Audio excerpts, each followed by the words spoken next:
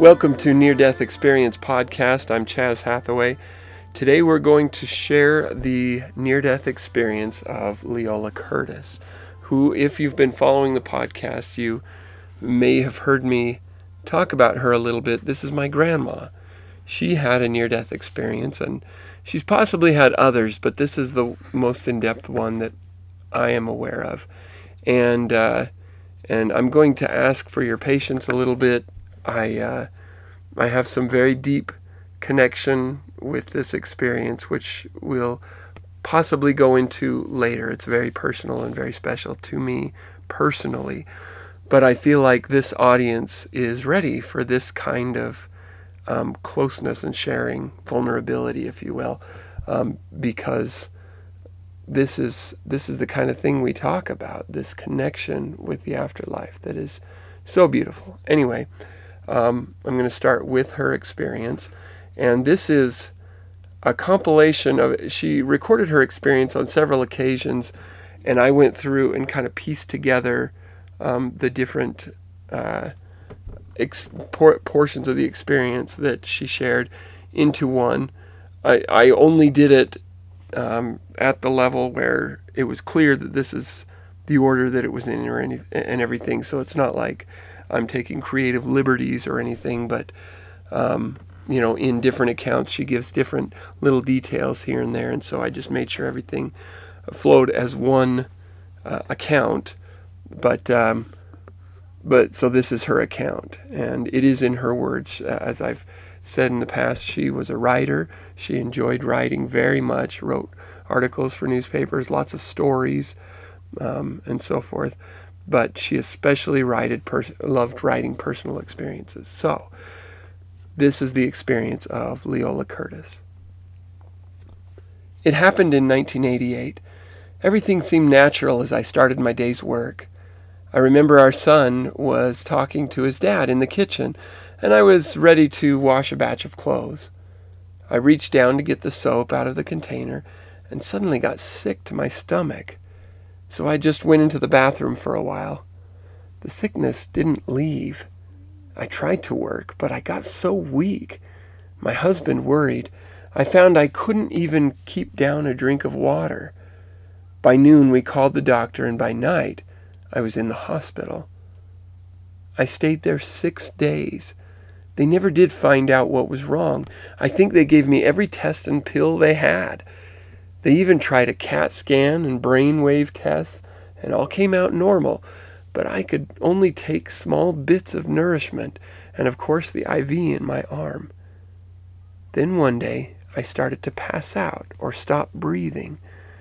I did this 4 times while they used oxygen and other things to revive me. Okay, that's the picture. I had a dream. I saw a pink-looking casket, and in it was a lady dressed in her temple clothes. I thought, oh, one of my friends is going to die. I had 2 friends in the hospital at the same time, and I felt so bad because I loved both of these ladies very much. I wondered if it was the one named Lily or the one named Marie. I looked a little closer and found out it was me. Then I turned around to see if anyone else could see the lady. I saw someone all dressed in white. He looked like an angel, and I seemed to know who he was. I could tell he was a spirit. I don't remember feeling anything. I felt a little curious about the whole thing. I said, "Well, where am I?" He said, "I have come to take you to the Father." I didn't mind. I seemed to be glad to go. I wasn't a bit afraid. I saw mourners passing my coffin and thought to myself, so, this is what it's like to die. The person that had come to me seemed a little anxious to get going. I said, "Well, what is it like?" Then it seemed the scene changed, and I was swept away to a place where everything was light and beautiful. There was a joyous feeling in the air, like when a person is suddenly given good news. I could see a place just ahead. I wanted to go inside. It was like I was hearing music and laughter and people so joyous. I just couldn't wait to get inside. Then something happened. I heard a little boy crying. It was a deep, sobbing sound, like a heartbroken child gives. And I said to the person with me, I can't go until I find out what is wrong with that child. The sound of his grief was tearing me apart. He said, but it's time. I had instructions to bring you. I was upset then.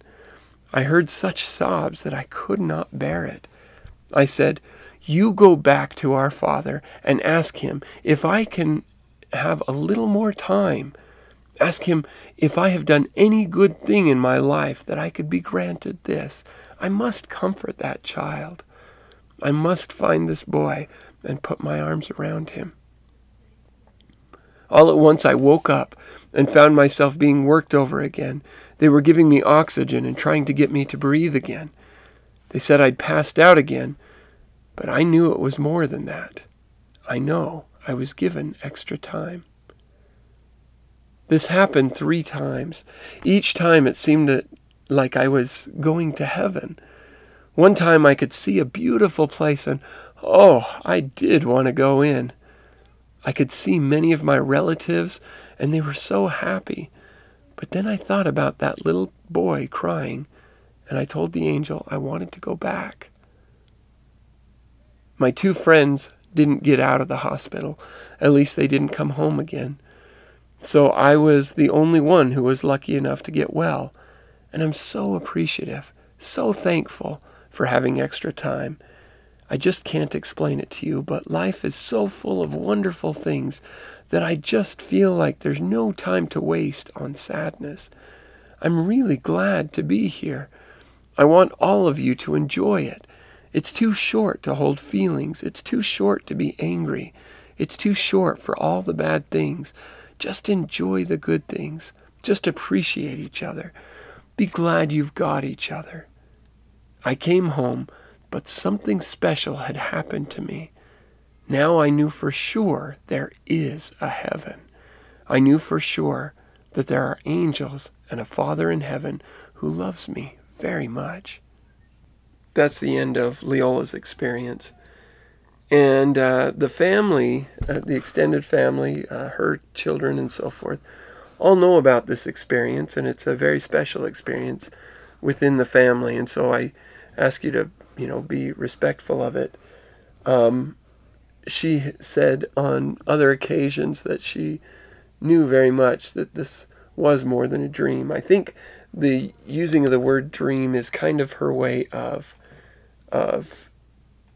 trying not to sound weird. She always had a bit of a gift for recognizing things a little bit beyond the veil, and she was always very cautious about how she shared it and how she expressed it, though when she, in more personal and close situations where it felt appropriate, she would share in a little more depth and a little more detail. I want to share with you something that happened. This would have been after her experience, after she got well again, but only about, a year or 2, I wrote it down, before 1988 is when she had the experience. So this would have been a few years later, but about just a little over a year before she died. And I wrote this out in order to make sure that I wouldn't miss anything. I've written this story down in my own personal journal and things like that, so that I would have it and to be able to share it with my children. But it wasn't until long after I'd heard about her experience that the significance of this, of all of this, came to my knowledge, and you'll see why as I read this. And this again is very personal to me, very special, and I'm sharing it with you because I feel like this audience is the right audience to share it with. And I can understand, as I consider thinking about sharing this kind of thing, I could see why people are hesitant to share their near-death experiences. It's not just because they're afraid people won't believe them, but it's also because it is so special and personal to them.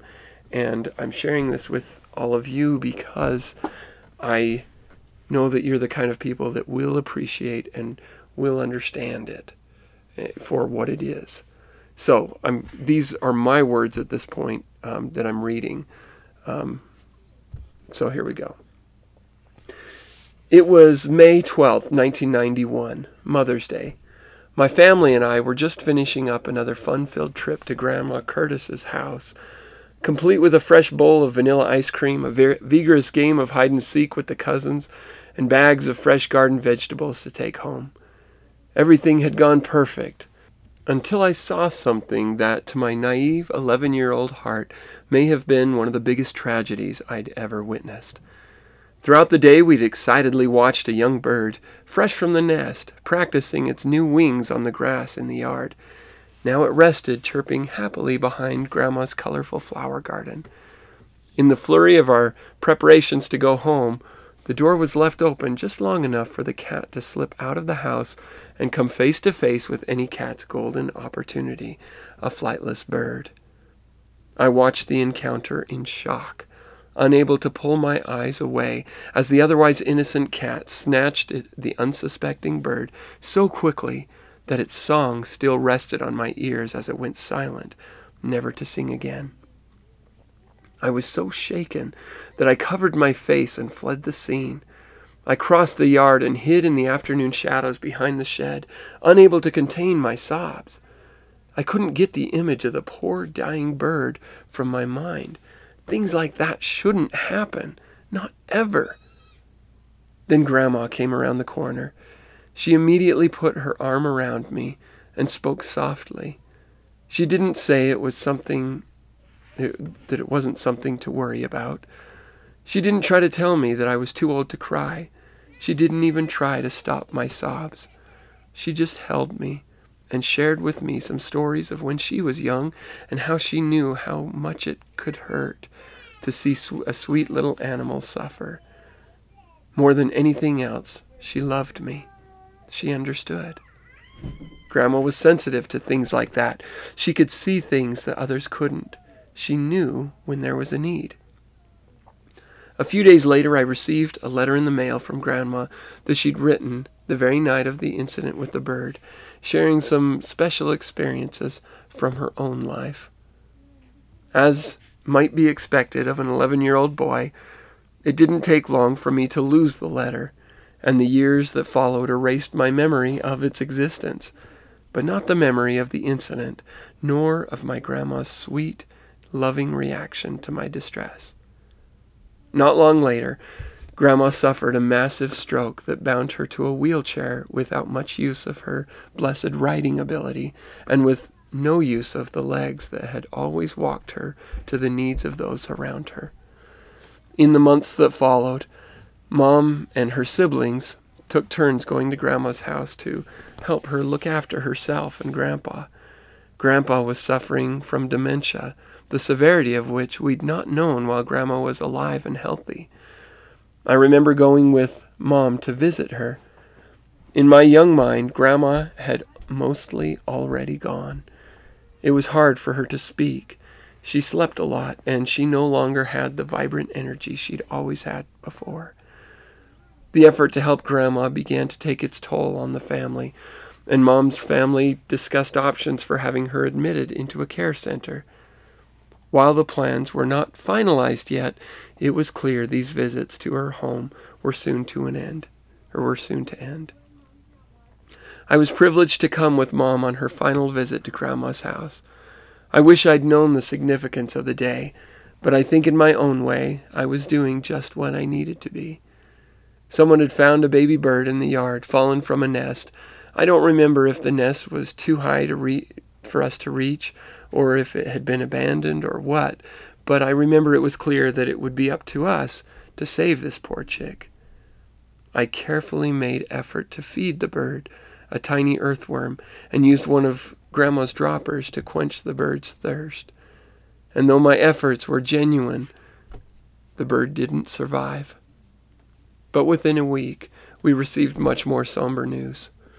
1 year and 2 months after the first bird incident, 30th of July, 1992, only 3 days after my 13th birthday, Grandma Curtis died. In all my young life, I'd never lost someone so close to me, and the news was shocking. Not only would we all mourn her passing, but Grandpa, whose dementia was worsening, would now be left without his beloved wife and partner of 60 years. 3 years later, on the 25th of May, 1995, Grandpa followed her in death. Though we mourned his death every bit as much as Grandma's, there was a balance to his death. They were together again, and as much as they'd loved and cherished each other in life, we knew they would be together again now. At the cemetery following his funeral, there was a bustle from the crowd encouraging everyone to look to the sky. Of course we did. A beautiful round rainbow with brilliant colors stood directly above us. As we gazed, a beautiful bird swooped deep, passing right between us and through the rainbow. Some say it was a magpie, others a hawk, and still others say it was an eagle. But ever after that time, we saw sun rainbows as a sign of Grandma and hawks as a sign of Grandpa. Those signs would show up at special occasions over the years that followed. They came to be special tokens of the love that Grandma and Grandpa shared both for each other and for all of us. They'd become so consistent that we learned that in some cases we could anticipate them. In fact, at the last family reunion where all 10 of Grandma and Grandpa's children attended, as the family all gathered for a photo, which, based on the health of 2 of the siblings, we knew would be the last photo taken of all 10, I said to my family, "Watch for the rainbow. It will show up."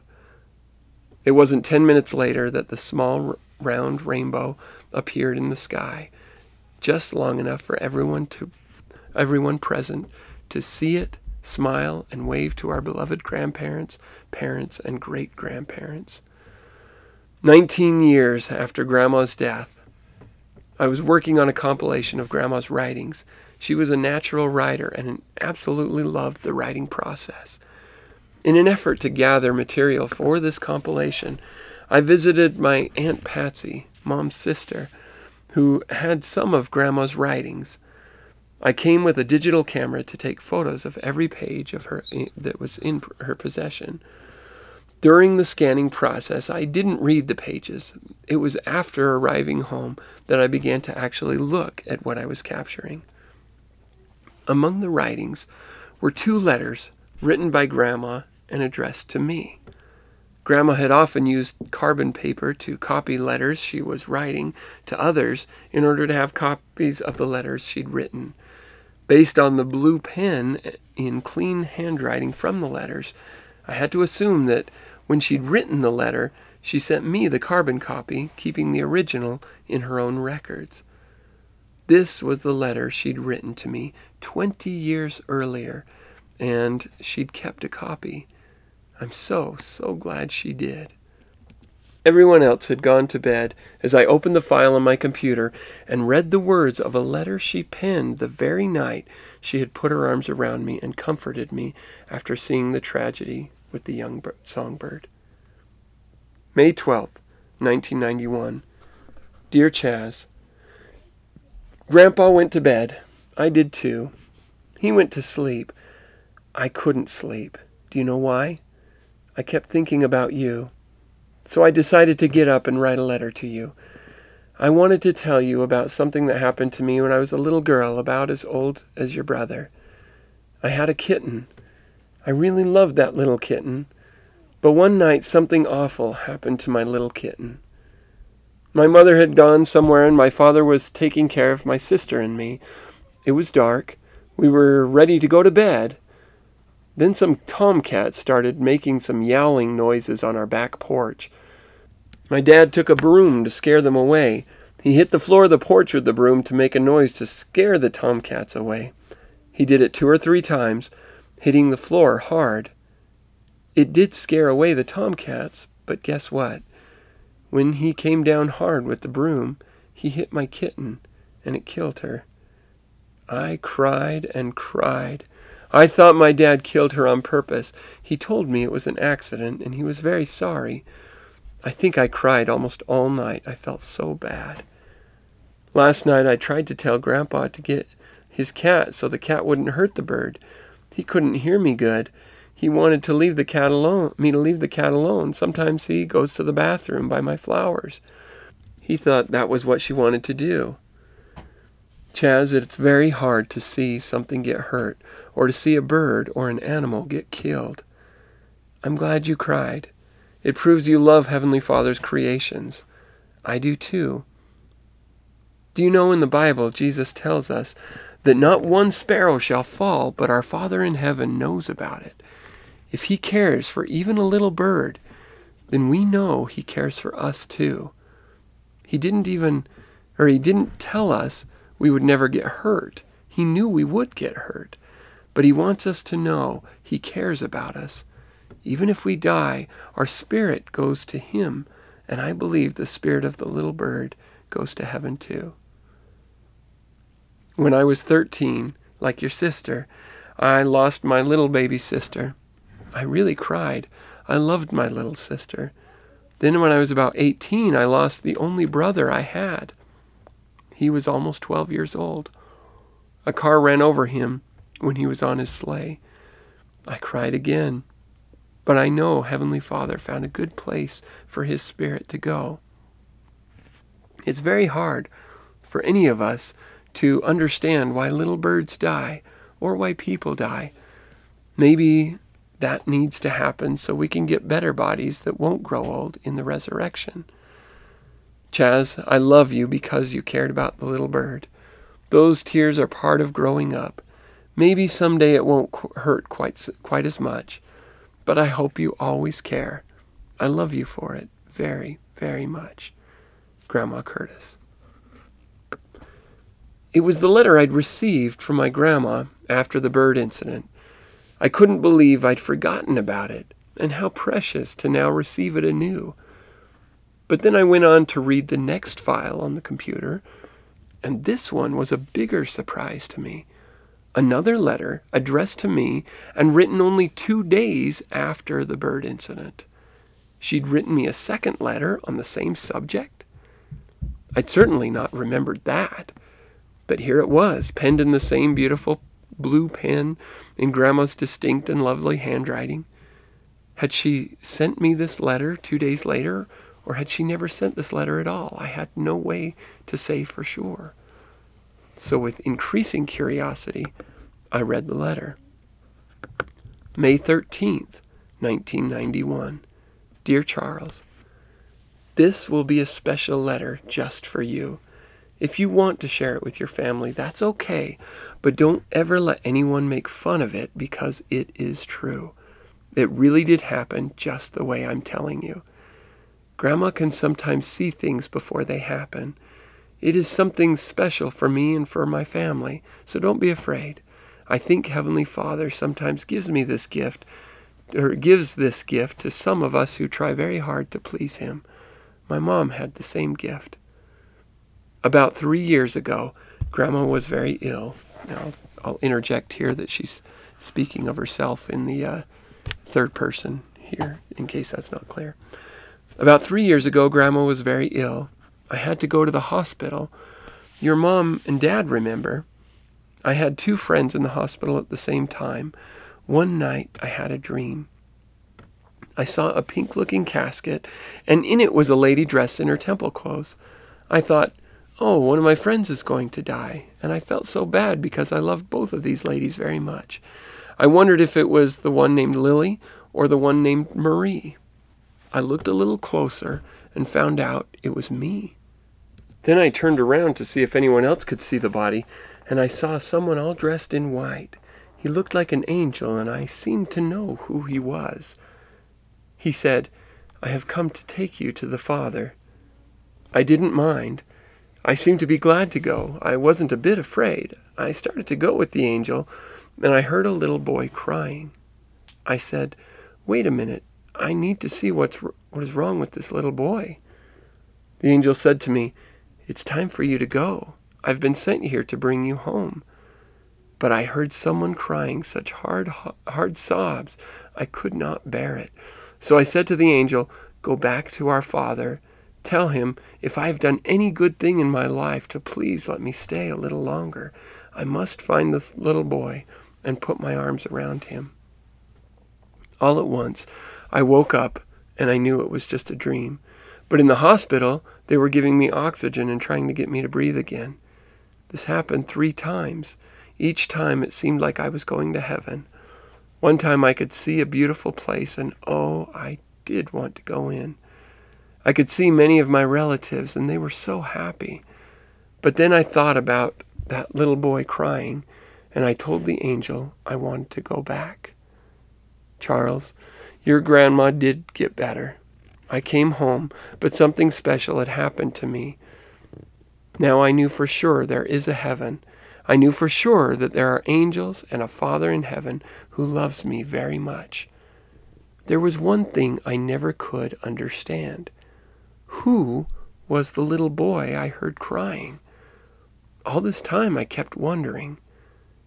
Yesterday I found out. I was going out by the garden to find you, and I heard the same sobbing sound. It's true, Charles. I just had to put my arms around you to comfort you and tell you it really is true. Even little birds don't stay dead. I know that now. Their spirit leaves their body. Did you ever see a glove without a hand in it? It just lays there because the hand that was in it has gone somewhere else. A glove can move with a hand. A glove can move with a hand in it, but it can't feel or move without a hand in it. Our bodies, even little birds' bodies, don't hurt after the spirit goes out of it. I hope this letter helps you. I love you very much, Charles. I always will. Grandma Curtis. The incident with the bird had always stood out in my memory as a special experience with my dear grandma. But if I understood her letter correctly, I was the little boy she felt she needed to return to comfort. I and others in the family who had heard her near-death experience had always assumed that the crying little boy in her experience must have been Grandpa. After all, he needed her more than anyone, right? And until the bird incident, perhaps Grandma had thought the same thing. As I sat in the silence of my home, reading this letter that had been written for me 20 years earlier, I felt her presence. I didn't see or hear her, but I sensed her near. Whatever else the whole incident meant, I knew Grandma and I had a bond that was forged in love, her love, and love that I very much shared for her. That's the end of what I wrote about the incident. And I wanted to share it with you guys because it's really right in keeping and in the spirit of what we've shared on this podcast about near-death experiences and about closeness with the veil and so forth. And because of this letter, because of this discovery of the second letter that I'd long forgotten about, if I ever even got it initially, I'm not sure, it made me feel even closer to her. It strengthened my faith in near-death experiences as well as in an afterlife, in the fact that our Heavenly Father loves us, and in the fact that our spirits go on, and they go on to a place of absolute love and joy. If you would like to contact the podcast, you can email neardeathexperiencepodcast@gmail.com. You can also call 970-NDE-CAST, and it will give you 3 minutes of message time. You can keep calling back to continue your message, and I'll piece them together for the podcast. You can also comment on the podcast, neardeathexperiencepodcast.org. And once again, thank you, all of you, so much for listening.